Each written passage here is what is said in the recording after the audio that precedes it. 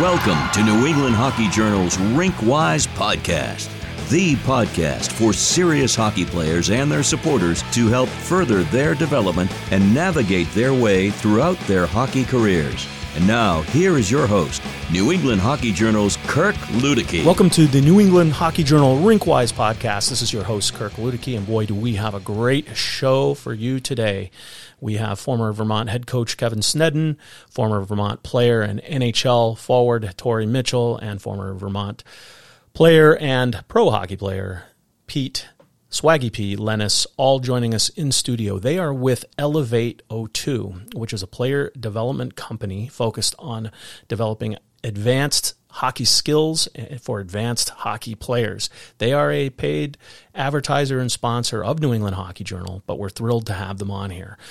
Before we get to that, though, I want to remind you that our November-December issue of New England Hockey Journal is coming out soon. It is focused on our prep hockey preview coverage. It's going to be a bigger issue than ever before, and I invite you to go to hockeyjournal.com, become a subscriber, get exclusive content. We will continue to cover prep hockey and hockey at all levels in New England all season long. And now it is time for our conversation with Kevin Snedden, Torrey Mitchell, and Swaggy P. Welcome to the Rink-Wise Podcast. Kirk Luedeke here. I've got three very special guests. In order around the table, let's go with former Vermont head coach Kevin Snedden, president of Elevate02. Mm-hmm. And then we've got Torrey Mitchell, Elevate02, former NHL player. And we've got Swaggy P, Elevate02, former Vermont Catamount and all-around professional hockey player with a lot of different experiences. So, guys, really glad that you could join us here on the Rink-Wise Podcast. Thanks. Happy to be here. Yeah, thanks for having us, Kirk. Thank you. Awesome. So let's throw it up here, and we'll start with Coach. You came down from Canada. You played college hockey at Harvard, and then were able to get into coaching. But it's interesting because Torrey's kind of in the same situation where you're Canadians that opted not to go the major junior route and decided instead to come down to the U.S. and go the college route, and you still were able to go on and play at high levels and enjoy success in the sport. So just curious as to what maybe drove those decisions at the time for you, Coach, and how it was for you. For me, it was an interesting story because my dad played major junior in St. Catharines, Ontario, and went on to have a lengthy pro career, mainly in the minors. And when it came time for me to decide what I was going to do with hockey, he was, definitely pushing me in the OHL direction. Mm-hmm. Like if you wanted to be a hockey player, that was the only way you could do it. And that was his mentality back then. It was my mom who actually convinced me to take a look at the college route. And after exploring it, I just felt like it was the best option for me. And it was a hard decision. I didn't want to disappoint Dad, but I also wanted to please Mom. And as soon as my dad saw a college hockey game, he was like, yeah, I wish I had this. Just the atmosphere, the bands, just the different institutions he got to see play. It was an incredible experience. So I'm glad I had the opportunity to do it. If you were going to disappoint Dad, I guess Harvard wasn't the bad way to go, right? Yeah. Although when it was all said and done, I still remember this. He looked at me and said, wait, you want to get into coaching? We paid for you to go to Harvard and you want to go get into coaching. So what other schools aside from Harvard that I looked at? Yeah. I went to Michigan State, Michigan. Princeton, Cornell. I kind of transitioned more to the Ivies when I got lucky at the SAT. Yeah. And Torrey, what about you? Because you came down from you're from Montreal, and you came down and played at Hotchkiss, and we've got both Torrey and Swaggy are prep guys. So what drove your thought process as you were a little different? It was my dad that was pushing the go to school, and you can play hockey, go to school for free. He was an athletic director at kind of a all boys Catholic prep school in Montreal, so he had a bunch of connections with prep schools. So it was just kind of natural when it was my turn to graduate and go through applying for prep schools and stuff. He was pretty adamant about that over playing major junior. And then the other factor was coming down and watching. He brought me down in 94, 95 to watch UVM. Martin St. Louis, and people are tailgating out in the parking lot. It was just crazy. the atmosphere. So I knew right after that, I was probably like 10, 11 years old. I knew right away I wanted to play college hockey. Marty St. Louis, Eric Perrin. Oh, yeah. Timmy Thomas. Yeah. That was that was a good crew. I mean, it was electric. That when you talk about Gutterson Fieldhouse, that's what people talk. Those are the years people are really talking about, like how incredible Gutterson was. Right, and then with the Quebec Major Junior Hockey League, I mean, you just don't know where you're going to end up, right? And that's the thing. I mean, even though it's a great league, but you could end up in Chicoutimi, you could end up in the Maritimes. I mean, I ended up getting drafted by Chicoutimi. I was one of those kids. I needed some structure. Yeah. I know if I would have went to the Quebec League, I probably wasn't going to be doing too much studying. We still thought Mitch was going to go to the Quebec League at any point. We never really knew. Until he signed pro, we thought, there's a chance he could go. You can't trust the Frenchies like that. All right, Swaggy P, what about you? I mean, Tabor guy, and how did you get that opportunity to play prep hockey? And yeah, I mean, I think for me it was growing up in Vermont with always a goal of doing some sort of college hockey, whether it be Division I or Division III. I didn't know growing up, but I knew, and it's still the same way it is today. If you want to play any type of college hockey, you got to get out of Vermont, somewhat early in your high school years. So I knew that was something that I had to do, and going to prep school was a stepping stone, and I wasn't really sure. I had goals of what I wanted to do, but I knew that was the next step to try to go somewhere in hockey. It's great having the three of you because I talk to a lot of parents and players, and the one thing that I always try to say is there's no cookie cutter explanation for how you want to do it. Play prep hockey, play whether you're going to go midget AAA, junior, major, junior, college, what have you. And so all three of you bring really interesting perspectives. I mean, Swaggy, we talked about it before the podcast, but you were a USHL player and on a pretty good Sioux City team. Tori, you did prep school and didn't do any junior. You went right into Division I, and then Coach, just from your perspective, just how was there a difference in some of the players that you got that maybe came out of, because it was different back then. It's not quite like it is. I think maybe is it safe to say college hockey was a little younger back then? It was, for sure. And we were Tori and I were talking about it on the way down here. Just the fact that he came straight out of prep school without having to play junior. It certainly does happen nowadays, but it's not the norm. Yeah, it's pretty rare. You see a lot of 19, 20-year-olds coming into the college game now, so it is a lot different than it was back then, where guys like Kevin Miller, who obviously is a big name around this area, he came straight out of Berkshire Prep. Pat Cullity did the same thing. So it was everybody wasn't doing it, but there was a lot more back then, for sure. Sure. And what were your thoughts, Tori, when you got to UVM? And just statistically, it looked like you didn't miss a beat. Did pretty well. But what were did you feel prepared and ready to go? And when you got there, or? I did, but I was one of those kids that liked doing stuff on my own. Like, it wasn't practice for me. It was just my day. I'm going to go skate, work out. That was just part of my day. I could see some of the kids maybe come from prep school, not as seasoned, less experienced than the junior kids, where it's a pretty big jump. It can be, bigger, faster, stronger, less time with the puck, and I guess if you're a player that works hard every day when no one's watching, I think you'll be okay even making the jump from prep school. And you were drafted by the Sharks. Got to ask Tim Burke. Yeah. Legend, right? Legend. So how did that and Massachusetts Hockey Hall of Famer and all of that. UNH, played at UNH. I mean, just so good for the game, right? But what was you have an anecdote from back in the process when maybe you were being scouted or your interactions with the Sharks? Well, the first we had it was like a knockoff development camp. It wasn't the main rookie development camp in San Jose. It was like he was running one just in New England, and wow, he left an impression on everyone. I'd say the newly drafted players, because he's got so many different stories of spinning hockey into those stories. Whether it's I don't know. why is the ocean blue? He's just like he's all over the map with that stuff. Oh, yeah. But he somehow pieces it together with hockey, and he's a legend.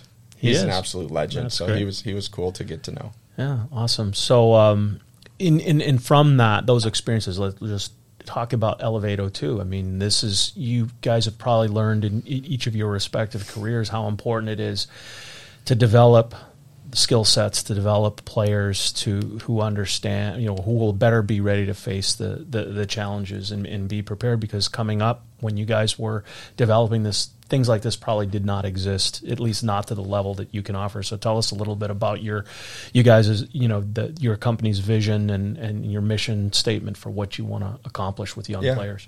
So first off, Elevate O2 is we're smaller, about 50 by 80 size training rinks, and we do skill development for boys and girls, all the way from beginner age 6 or 7 boy or girl to professionals, 25, 26-year-old professional players, men and women. And we're November 9th was year 2, right? Yeah. And it's just been a crazy ride for us. We're not rewriting the skill development model, but we're bringing a ton of energy, safe environment, and it's rubbed off on people, and that's why we're seeing growth in our company, and we're going to have several locations going. So when we talk about the smaller rinks, is that a reflection of the importance of the small area game in hockey and being able to make plays without the time and space? Yeah, and absolutely. And I think to what Tori said about we kind of are rewriting the way people are training and what our things are and how we're doing it, and we're coming in with it's just a different energy of 1-on-4 training and having those kids come with us, and what we're doing, it is breakthrough, I think, in the skill development for on ice training, and those smaller facilities is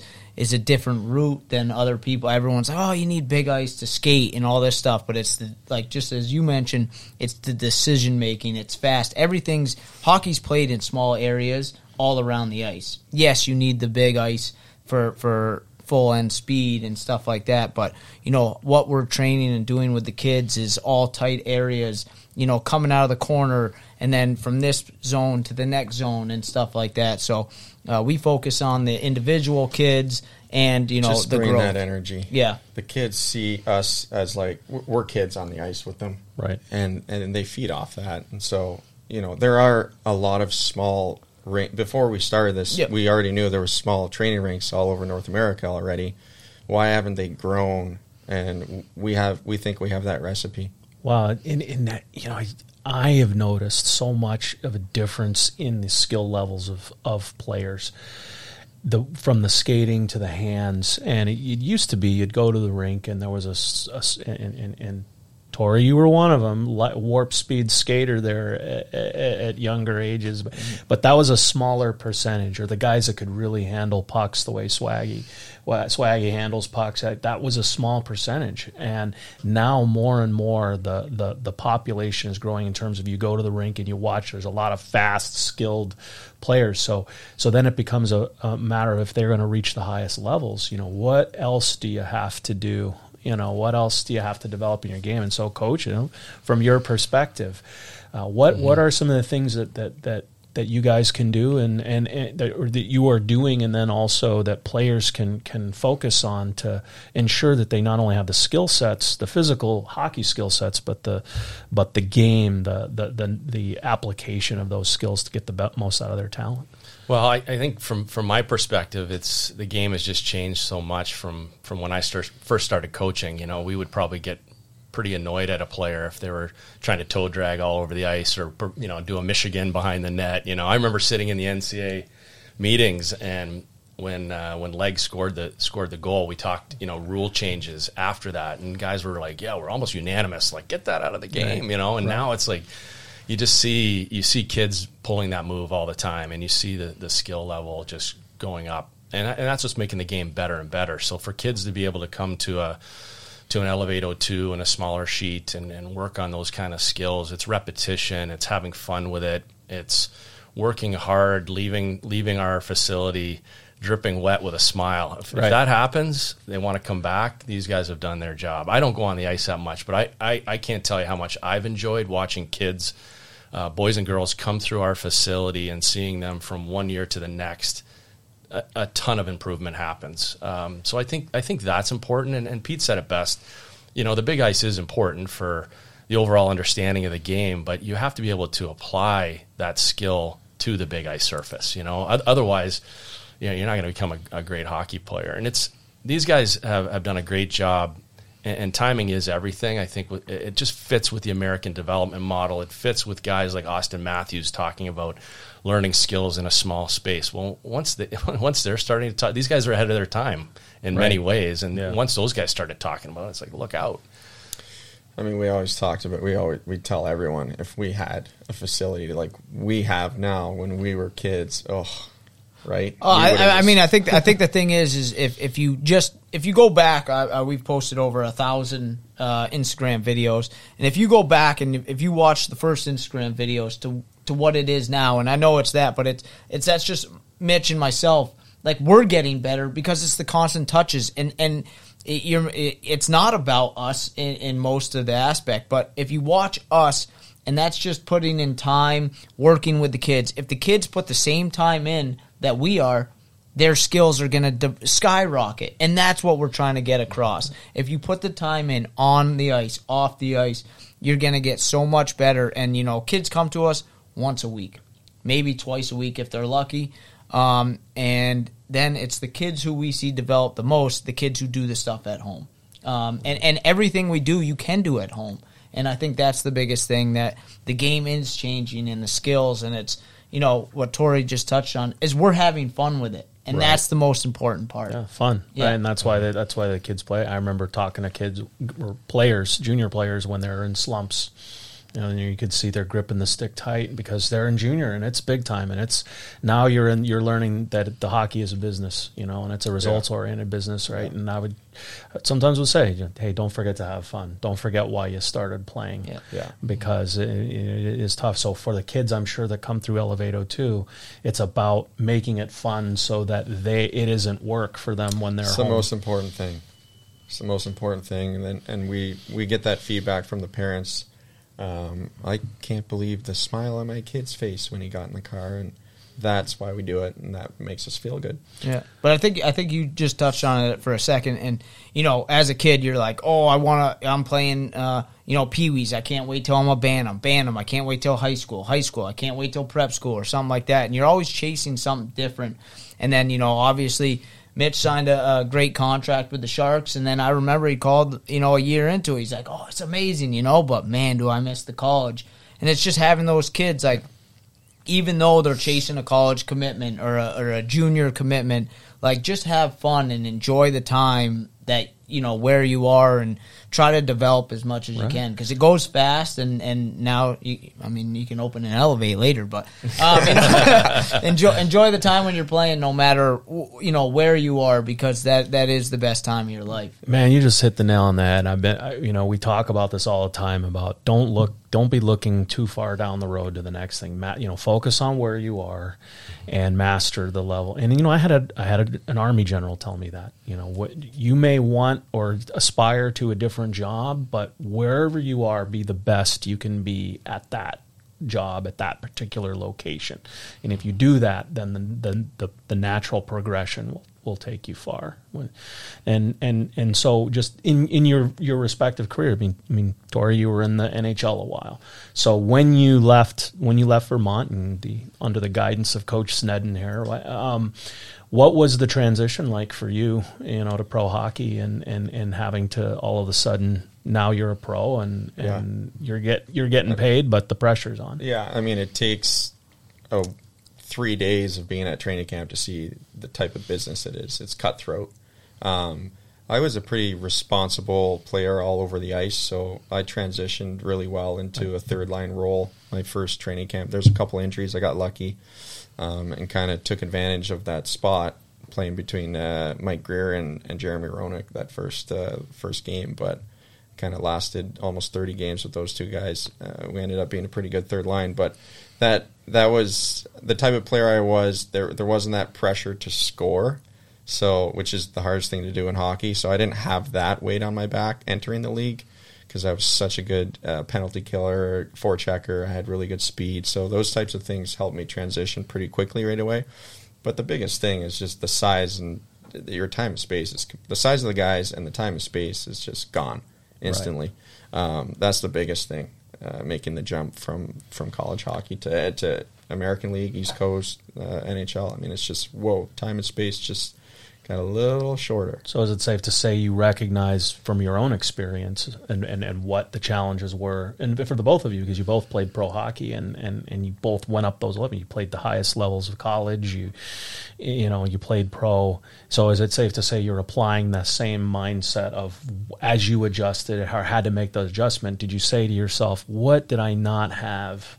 What did I not have as a younger kid that I wish I had, that I could have used and applied, and it would have made me better and made that transition easier? Yeah, well, I mean, I think I can't talk about how, mentally Mitch adjusted or whatever, but you could watch, when, we're still in college and he's playing pro, every game we wanted to watch, and, his wife was still in school, so she got the package, so we'd go over to her house and watch the game, and I mean, he was just, even though he was going from college to pro, just as you said, his skating was so elite that it was almost like he was skating around something. Because he was, when he started his career, maybe it wasn't completely the old NHL, but it was a lot of those old, NHL defensemen. Still the clutching and grabbing. And I mean, he was just blowing by kids or grown men at that time. Right. And it was just like, obviously his elite skating took him, to that next level, and his adjustment was, on ice was, seamless. Almost he fit better in the NHL than he did in college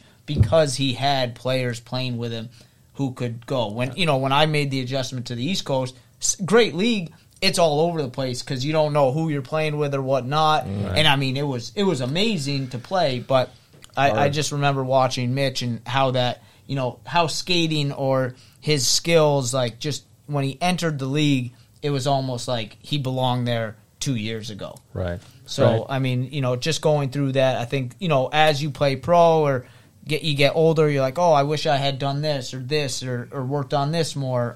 So it's all different for each player, I guess. Big time. Yeah. Well, old days of watching him at Hotchkiss. Like I said, there weren't many people that moved around the sheet like that. So, it was good. Hotchkiss Bearcats. The Bearcats. Is that what you guys were? I thought you were the Wildcats. The Bearcats. Where were you guys? The Tabor... Seawolves. Seawolves. Yeah. Seawolves. The Seawolves. Swaggy nice. P's got the legendary 6-point quarterfinals against here we go. 7 points. I mean, if you look at Cushing's team that against year, Cushing, undefeated. it was Yandel, Chris Bork, Boomer Ewing, Billy Ryan. Yep. I mean, their line had over like 200. And then the Swaggy P came in and just. I had to say their goalie had a tough night. 8-7. 8-7. 7 points. Oh my goodness! Our coach came in after the game and he was like, "If I told you we would have gave up 7 goals to Cushing and we would have been blown out 7-1," I was like, "I think we were all thinking that." Oh yeah! Wow! But yeah, they were good. So,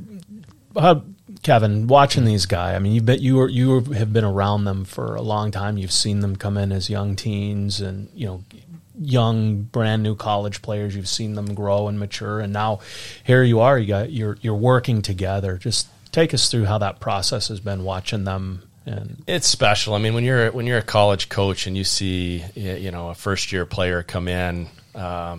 A little bit green, if you will, at times, a little bit immature, and you watch them blossom physically, mentally, socially, everything throughout the course of time. That's the real reward as a college coach, is you see quite often a boy come in and a man walk out the door and capable of doing whatever, whether it's in hockey or just life in general.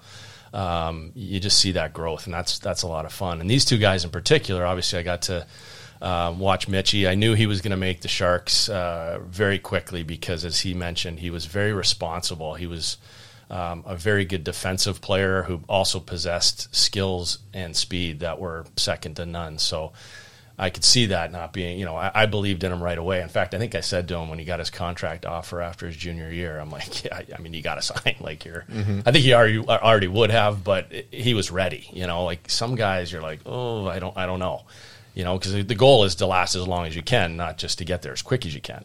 But he was ready, and Pete was obviously just a dynamic player in college. You got to watch him play in the Frozen Four, and he was a fan favorite in Vermont. His speed, some of the stuff he was doing out there, not many players could do. So, and then fast forward to now, seeing these guys give back to the game, helping the game grow. Like, that's a huge mission of ours, is not only do we want to grow the business side of things, but we want to grow hockey, get it into areas that maybe aren't big into the sport. And these guys, they're putting that challenge on their shoulders right now. And that, to me, I'm very proud of what they're doing. They're doing something that they have a ton of passion with, and they're making a difference in the sport that we all love. It's just not work for us. Yeah. Honestly, it's so much fun. Yeah. And then, you go back and you talk about like how we came in as 18, 19-year-old kids going to college hockey. And it was like, now obviously you got that. Okay, if we had an Elevate 02 and we're working on things that, like, yes, we're working on the basics, but we're working on stuff that hasn't even come out yet, that kids are implying into the games like now or in the future. And I think that's the fun part of like how to grow and how the game's changing. And it's just like, okay, you setting up on the power play, like teaching these kids. Like, I didn't know. I had coaches that were like, but not really, growing up until you got to college and stuff like that. I wasn't really taught. And I guess I think that's what we want to give back the most, is these teaching of the specific skills of shooting and stick handling and skating that we didn't have as kids. So, Swaggy, I got to know. Yeah. I must know. What do you want? The mustache is real. The Michigan. Well, yeah. Hey, look, it is Movember. Yeah. Okay, it is Movember. Yeah. So that is people check out the photo. He's been in Movember for about 2 years. 2 years. 2 years of May. That's good. Michigan move. I tried it twice in college. I didn't get it. I tried it once at Providence. Yep. I tried it once at home against UNH. You know what? It was honestly, if I could change one thing in my career, it'd probably be using a P28 from the day we started. Just the curve alone the toe curve and stuff. But yeah, it was. I didn't get in any trouble for trying it, but it was definitely something. I kept my composure. Yeah, no. He got in trouble. He got in trouble for a 4-minute shift. That I did get in trouble and so for the listeners that may not know, we're talking about the mic leg thing. Yeah, of course. The behind the net. And Mitch, we actually lacrosse talked. Goal, the NHL just posted a thing about it, going back and forth with players, and if they like it and whatnot. And players love it. It's exciting to watch, and just I didn't even realize, but in Hockey East they just put shootouts in for league play. Yep. I don't think it counts for nationwide. Just an extra point. Just an extra point. I mean that's. I was sitting at a UVM game the other day, and they were playing BC, and then they went to overtime and they went 3-on-3, and I was like, oh my gosh! Like I didn't know about it. It was a surprise to me. And then I was like, this is, almost stood up the whole overtime. It just adds a different element and excitement, and that's what we're talking about, the skill game and making the game exciting for more people to get involved. We had, I don't know when it was. I don't know if you were entering UVM or you were still at Tabor and you were going to be going to the USHL, but there was a summer skate, and there was a bunch of us that had come out of the coach's office at UVM, and we walked into Gutterson. We looked down at the ice, and there was this rather smaller forward, and who could that still same size? yeah, and just buzzing around and putting it through his legs, and just like way ahead of his time. And a couple of the older guys, like the seniors, were like, "Look at this little punk, what's he doing? He's disrespecting the game almost." That was like the mentality when you had guys, because Pete could pick the puck up like lacrosse style already at age 15. 14, I don't know, when you probably age 9 you could do it, but it was just, he was ahead of his time, and that was the mentality. Guys were like, he's disrespecting the game, but now it's so cool to see it transition to, it's amazing. The players love it. It's part of the game. It's an extra skill set to have. Try it. Oh, and we work with some of the kids, we have a select few in Vermont, or when we come back down to Boston, or some kids come into us from different places, and you're like, whoa, how old are you? And they're like 12, and you're like, wow, and you just see the game and the skill development growing. It's pretty fun to watch, cool. and different stuff. And obviously, you don't want to lose sight of the whole hockey game. You still got to play hard and work for it and things like that. But it's definitely a different game and more skilled now. New England Hockey Journal's Rinkwise podcast will return after this message. Catch the Sacred Heart University Pioneers on the ice this season. The Pioneers Division I men and women's hockey programs will not disappoint. Season ticket packages and individual tickets are on sale now at sacredheartpioneers.com. And opening in 2023, Sacred Heart University's Martiri Family Arena, a brand new 122,000 square foot premier skating facility in Fairfield, Connecticut. Learn more at sacredheartpioneers.com. Are you serious about playing your sport in college? Do you need a flexible education that allows you to maintain your practice and competition schedules while also preparing you to succeed at the next level? You should check out the University of Nebraska High School. UNHS is accredited and offers more than 100 online courses, including NCAA-approved courses to protect your academic eligibility. Students could earn a UNHS diploma or take a single course for transfer credit. Courses are college prep, self-paced, and available 24/7, 365. Enroll anytime and take up to a year to complete a course. Visit highschool.nebraska.edu today.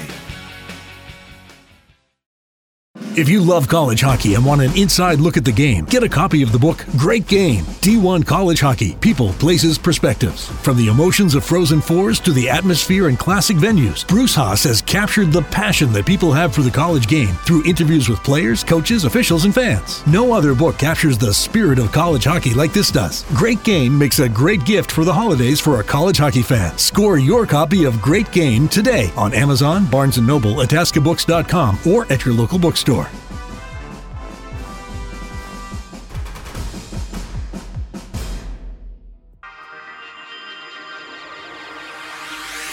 No, well, back around the time of your Frozen Four, and when you were still at UVM, there was a young man from Maine who's now in the NHL, but had some jaw-dropping move with the Oliver Wahlstrom. That's sure right. You guys remember that goal where he did the mini one-on-one thing that was televised by NESN, and Yeah, that went viral. Oh my gosh, that guy, he was. Yeah. I was like, who from Maine? Yeah. Who are Yeah. you talking about? Yeah. No, the kid on kid- the ice. Yeah, he he's was like Maine native. How yeah, old was he? He was 8 or 9 at the time. He was playing for the Portland Pirates. I think. He's a that- he's a 2000 because he was drafted by the Islanders in 2018. He's in the NHL right now. He's got 4 or 5 goals. But that was the again it went, like Coach said, went viral. And now he's found a way to make a living doing what he loves. Mm-hmm. I don't see too many him doing that move very often though. Against the Rangers or the Devils. I mean, I think seen it's it the yet. thing. It's like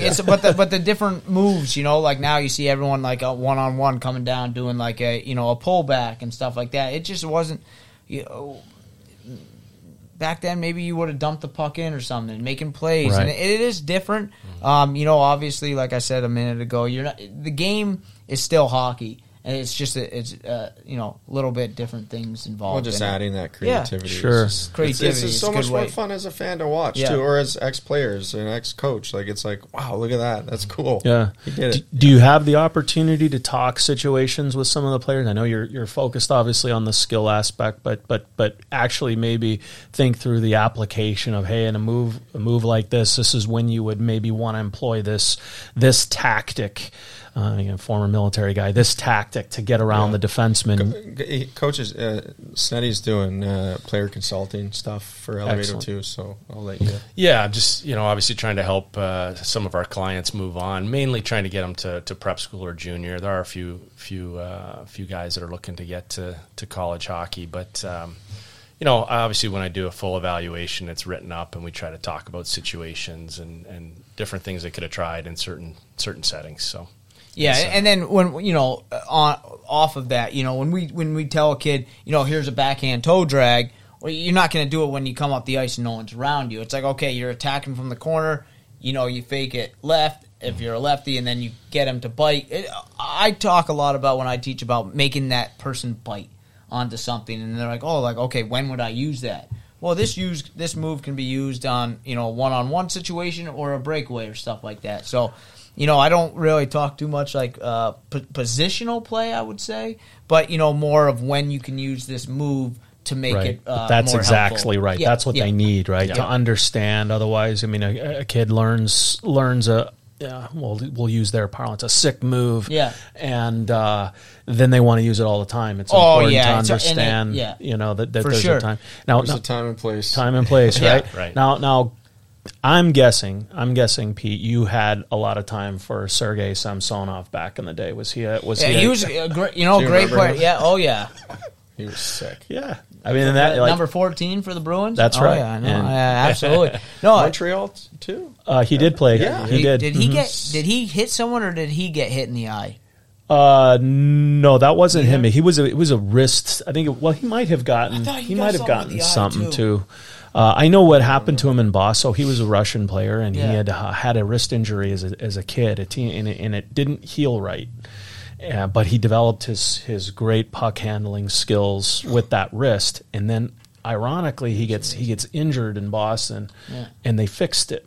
No. He needed wrist surgery, but he was never the same. He couldn't do the same way. things He had after the low that. I didn't know visor, that. didn't he? I thought he got hit in So the maybe eye, that's why. and Yeah, then he the put a bigger visor on or visor. something. Could be. Maybe not. Yeah. But But I just hearing you talk and the passion is what's coming through with you guys. You're Yeah. like you know that what you're doing is meaningful and that you're reaching. You're hitting your target audience. But right, that's when you were talking about just the passionate way you're describing it, and then of course watching your videos. It's Videos are insane, aren't they? Yeah, they are. But you know what? If you can do it, someone else can. That's the thing. I mean, yes, it takes athletic skill. It takes and practice. Repetition, Yes, yeah. repetition, right? But by doing it, you guys are showing them what is possible. And I'm a big believer in you don't know what you don't know, right? So when we were, in junior hockey, we would want to take our players to NHL facilities and show them because or to D1 college facilities because that's what they're aspiring to. And if they see it,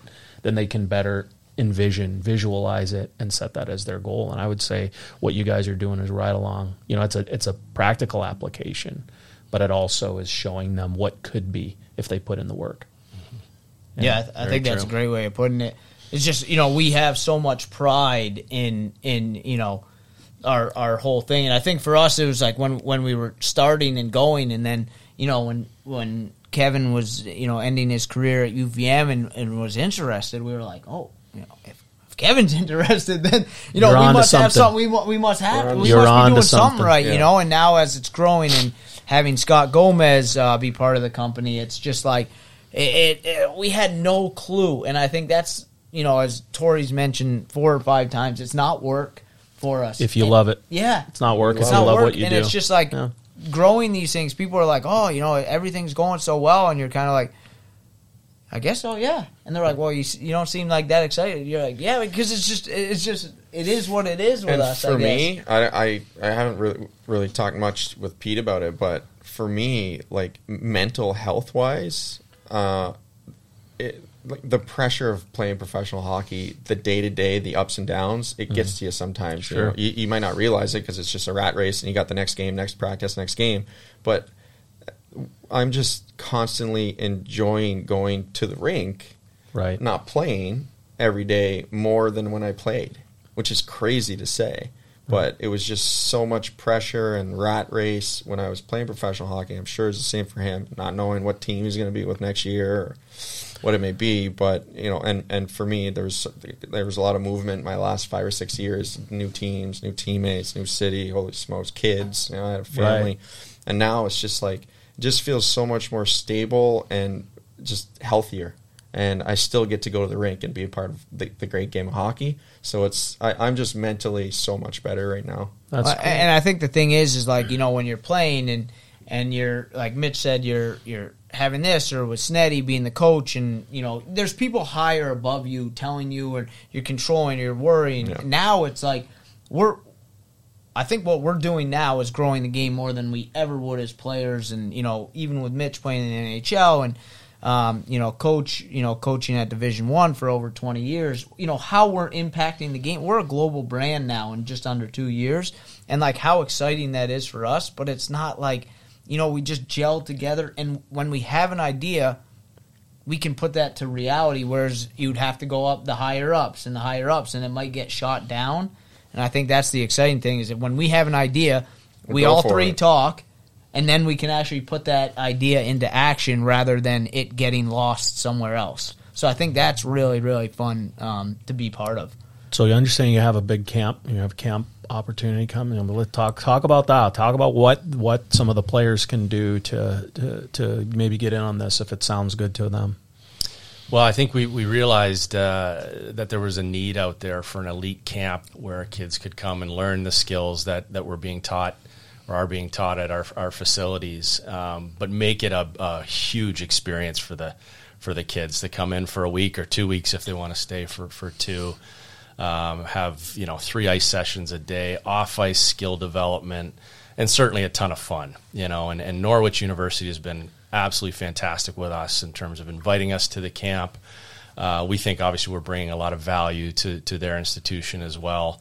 But we aspire to be one of the best camps out there, and we're obviously growing slow. But this is year one will be in July of 2022, but we're seeing some really good turnout so far, so everybody better sign up quick. There you go. Sold out.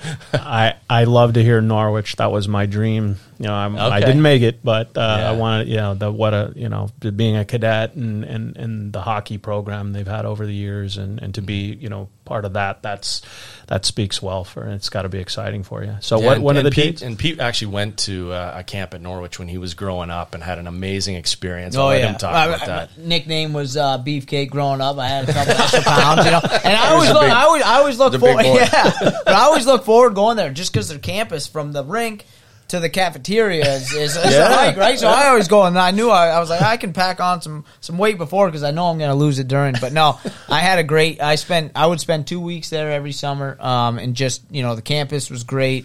The facilities for us were, you're in a small Vermont town. It's very safe. The rink, the lunch. What do they call it? Cafeteria. The cafeteria. Yep. Everything's great. It's secluded. So when that opportunity came to us, and a lot of people had been asking about an Elevate 02 camp, it just kind of fell on our lap because people were asking, "Hey, do you guys have a camp? Do you guys have a camp?" Because if we have a kid from Colorado who wants to get on the ice with Swaggy P, you're going to fly to Vermont, do an hour session. Correct. So now that we can offer the camp to kids like that, and to any kid in North America or worldwide. We've had a couple inquiries from Slovakia and Germany, but we bring them on. I know. No, we're excited to just to be a part about that. Yeah. We're going down to Norwich to the game on Friday, and it's just a perfect facility. UVM's gorgeous. But it's great to go to college, but when we're running a camp, it's just nice to be hit Northfield, right? Exactly. That's it. So we're super excited about it. Awesome. So what do people need to do to find out more about it? Just go to Elevator. What's the website, Mitch? Len, he's not our logistics guy, he's our talent. All right. www.elevate02.com/camp. Super easy to sign up. All right. Yeah, there's a little there's waiver. a phone number for it. Phone number. Our camp director will get back to you. Stat. Yeah, you guys have a lot going on. If I can just get a little more out of you though, and as we wrap, it's been a really. it's hard to believe we've been we've been at this here almost 50 minutes, and and it's wow. Mitch is the podcast king, so I you know what I mean. You want me to ramble on? This is easy for him. No. He was all getting he had his pregame podcast routine going. Doing my push-up circuit out there. I have barely scratched the surface of what I would love to get into with all of you guys, but we this we might have to have an Elevate 02 part due. Yeah. I like it. But the reality is, as you guys, you talked about it, giving back to the game. So here's a chance. I'd like to each one of you, and we're going to start with Pete, and we'll work back the other way. But if you could think back to who really was key in your life in hockey, your path, your development, and why? Who instilled that love in the game? Who helped really make you? And it doesn't. That's obviously not one person, but if there are just a couple memories or people you have that you really would like to give, acknowledgement and thanks to here in the in the time we have to really reinforce that really it's all about your heart and what you love about the game, and how who helped you get here. I mean, that's a loaded one right there for that. But no, just as growing up, I mean, my family was different from obviously Kevin's and Tori's with, their parents understanding hockey and whatnot. And, my parents were very supportive but knew nothing about hockey. Mm-hmm. So they were obviously important for me and they let me do what I wanted. But honestly, it was just going to college hockey games as a kid, realizing that's, playing for a local small club growing up. There was no AAA, no anything like that. And then just, going to UVM game on Friday night and then playing Saturday morning. Was there one role model? You were like, this guy, or it was just a combination of obviously we grew up in the St. Louis era at UVM and just watching those guys, but each team had a different, stuff. There was a guy at UVM, BJ, who took me under his wing. But it was just being around the rink that I really enjoyed it. I couldn't pinpoint one person that, That's fair. So it was kind of a combined effort for me. Yeah. What about you, Mitchie? I mean, definitely my parents. I'd be lying if I didn't mention them as far as having a good impact. They weren't crazy hockey parents. My dad would a couple words after the game and a couple little pointers, and I'd be like, all right, enough, stop talking hockey with me. But my parents for sure. And then I think I got really lucky. I had a really impactful second-year Bantam coach, first year my midget AAA season, and then Kevin at UVM. It was a great coaching staff. It wasn't just him, but those three levels there, climbing the ladder, I got super lucky with really good coaching. I don't know. I think just the biggest impact, the thing I miss the most is the locker room now. Right. So when I look back, the biggest impact was, my teammates. I don't need to go into specific teammates. Right. I mean, there's you played with some good ones though. I mean, Jumbo Joe. I mean, there's some, I could almost go through every teammate, and there's some that I took from them or they rubbed off on me the right way. If we're talking bigger names in professional hockey, then Mike Greer had a big influence on me. Just did everything the right way. Patrick Marleau, watching him, just those guys were huge for me in the professional game. But there were so many great teammates along the way, starting at age 14, that had an impact. Mike Greer's kid, Jaden's pretty good. Been watching him in the league after the Boston. Are they from Heroes. Boston? Yeah. Oh, really? I've seen Mike in the rinks. Jaden, I remember him. Jaden Greer. How old is he now? He's a late 03, so he'll be 18 here soon. Big, oh yeah. His athletic is all get out, and when he gets going down along the walls and on the cycle, and when he goes to the net, committed? There are not yet. No. Still, he's got, Let's go, Cats. Yeah. Great. What about you, Coach? Well, just to echo what Mitchie said there, obviously my parents made a lot of sacrifices for me to play the sport that I love, both financially and time-wise.